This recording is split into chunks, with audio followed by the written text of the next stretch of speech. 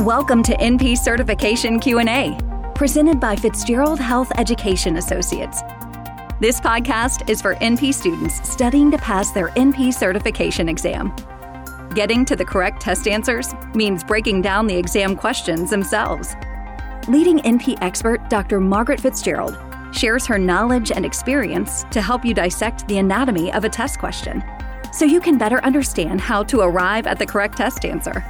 So if you're ready, let's jump right in.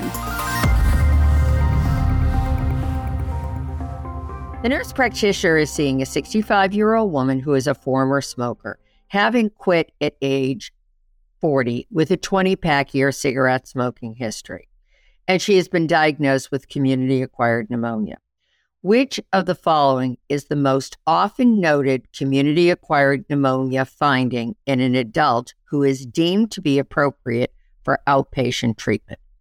Would it be A, pleuritic chest pain, B, dyspnea, C, purulent sputum production, D, cough?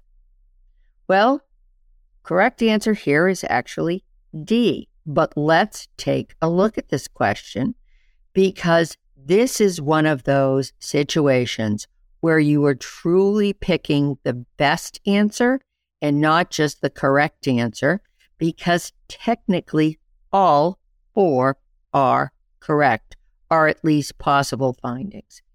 Where do we start then? Let's determine what kind of a question this is. This is an assessment question. Though we are given the diagnosis of community-acquired pneumonia, often abbreviated as simply CAP, we're being asked to identify the most often noted finding in this condition. Once again, it's important to look at every single word in the question, and we're being asked to choose the most universally found clinical finding in community-acquired pneumonia. Knowing the most common findings in each clinical situation is critical to appropriate diagnosis and treatment. Let's take a look at the background information in this scenario. We're told that she's being diagnosed with community-acquired pneumonia, although we're not given vital signs or other information on her clinical presentation. We're not being told what her respiratory rate is, what her chest exam reveals, etc. Well, it's tempting to say, yes, but we need more data. If the question states that she has CAP, then she has CAP. Simply assume it's the correct diagnosis. Also assume that since we're being told she's going to be treated as an outpatient, she is stable enough with non-deranged vital signs, intact mental status, and able to keep down fluids, that's all true, and she will be, in fact, safe for outpatient therapy. As an RN, you've likely seen many ill, very ill, indeed critically ill people with community-acquired pneumonia. At the same time, for people aged 65 years and older, only 2% of that group with CAP require hospitalization. In other words, as is often the case with RN practice, you in the hospital see the sickest of the sickest of the sick. What is pneumonia? Most often caused by bacterial or viral infection.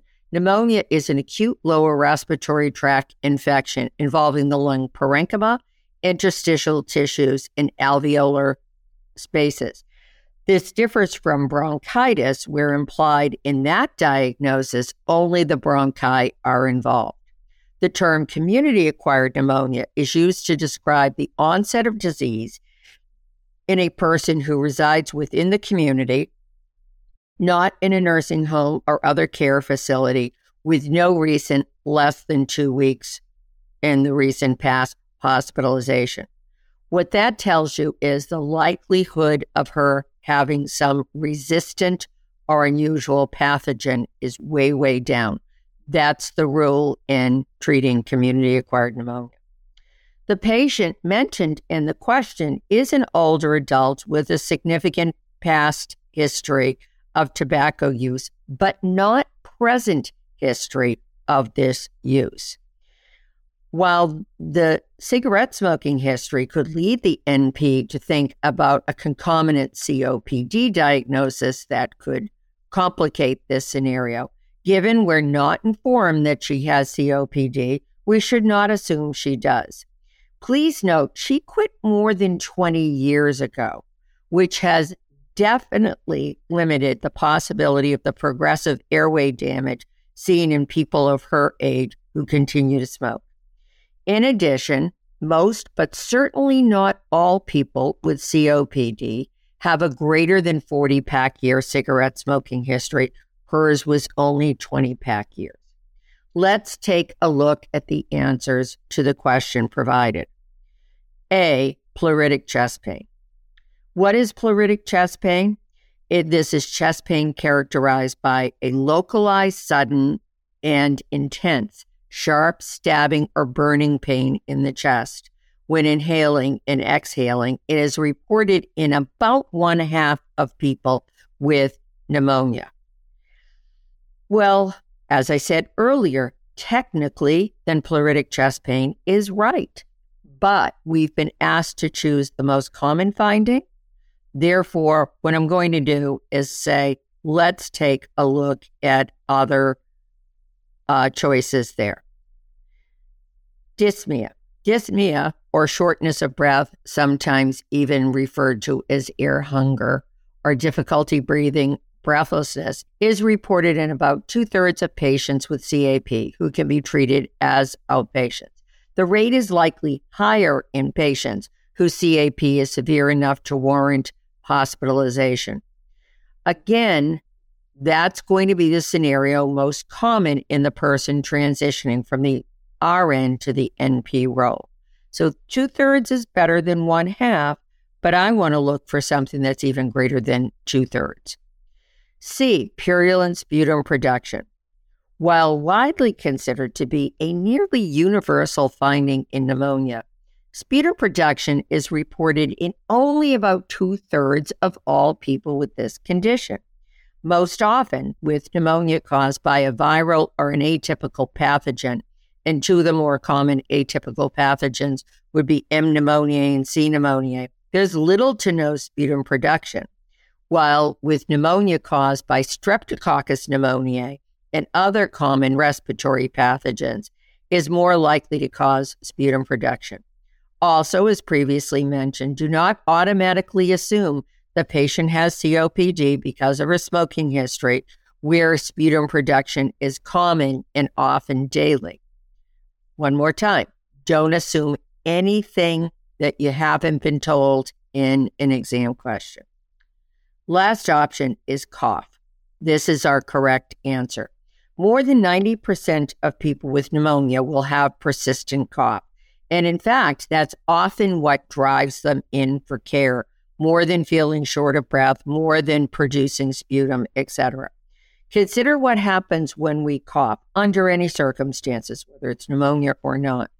What happens is you take a deep breath in, close the glottis. That increases the pressure within the airways, and that increased pressure helps clear it and potentially open the airways.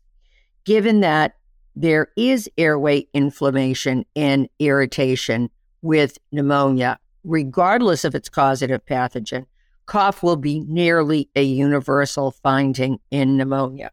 The cough is often dry with pneumonia caused by the atypical or viral pathogens and is more likely to be congested, or what is sometimes colloquially called a wet cough, with other common gram-positive and gram-negative community-acquired pneumonia organisms. Key takeaway: in common conditions such as pneumonia, many clinical findings can be reported. Knowing which are the most common will help better inform your clinical decision-making process. Thank you for listening to NP Certification Q&A, presented by Fitzgerald Health Education Associates. Please rate, review, and subscribe to this podcast. And for more NP resources, visit FHEA.com.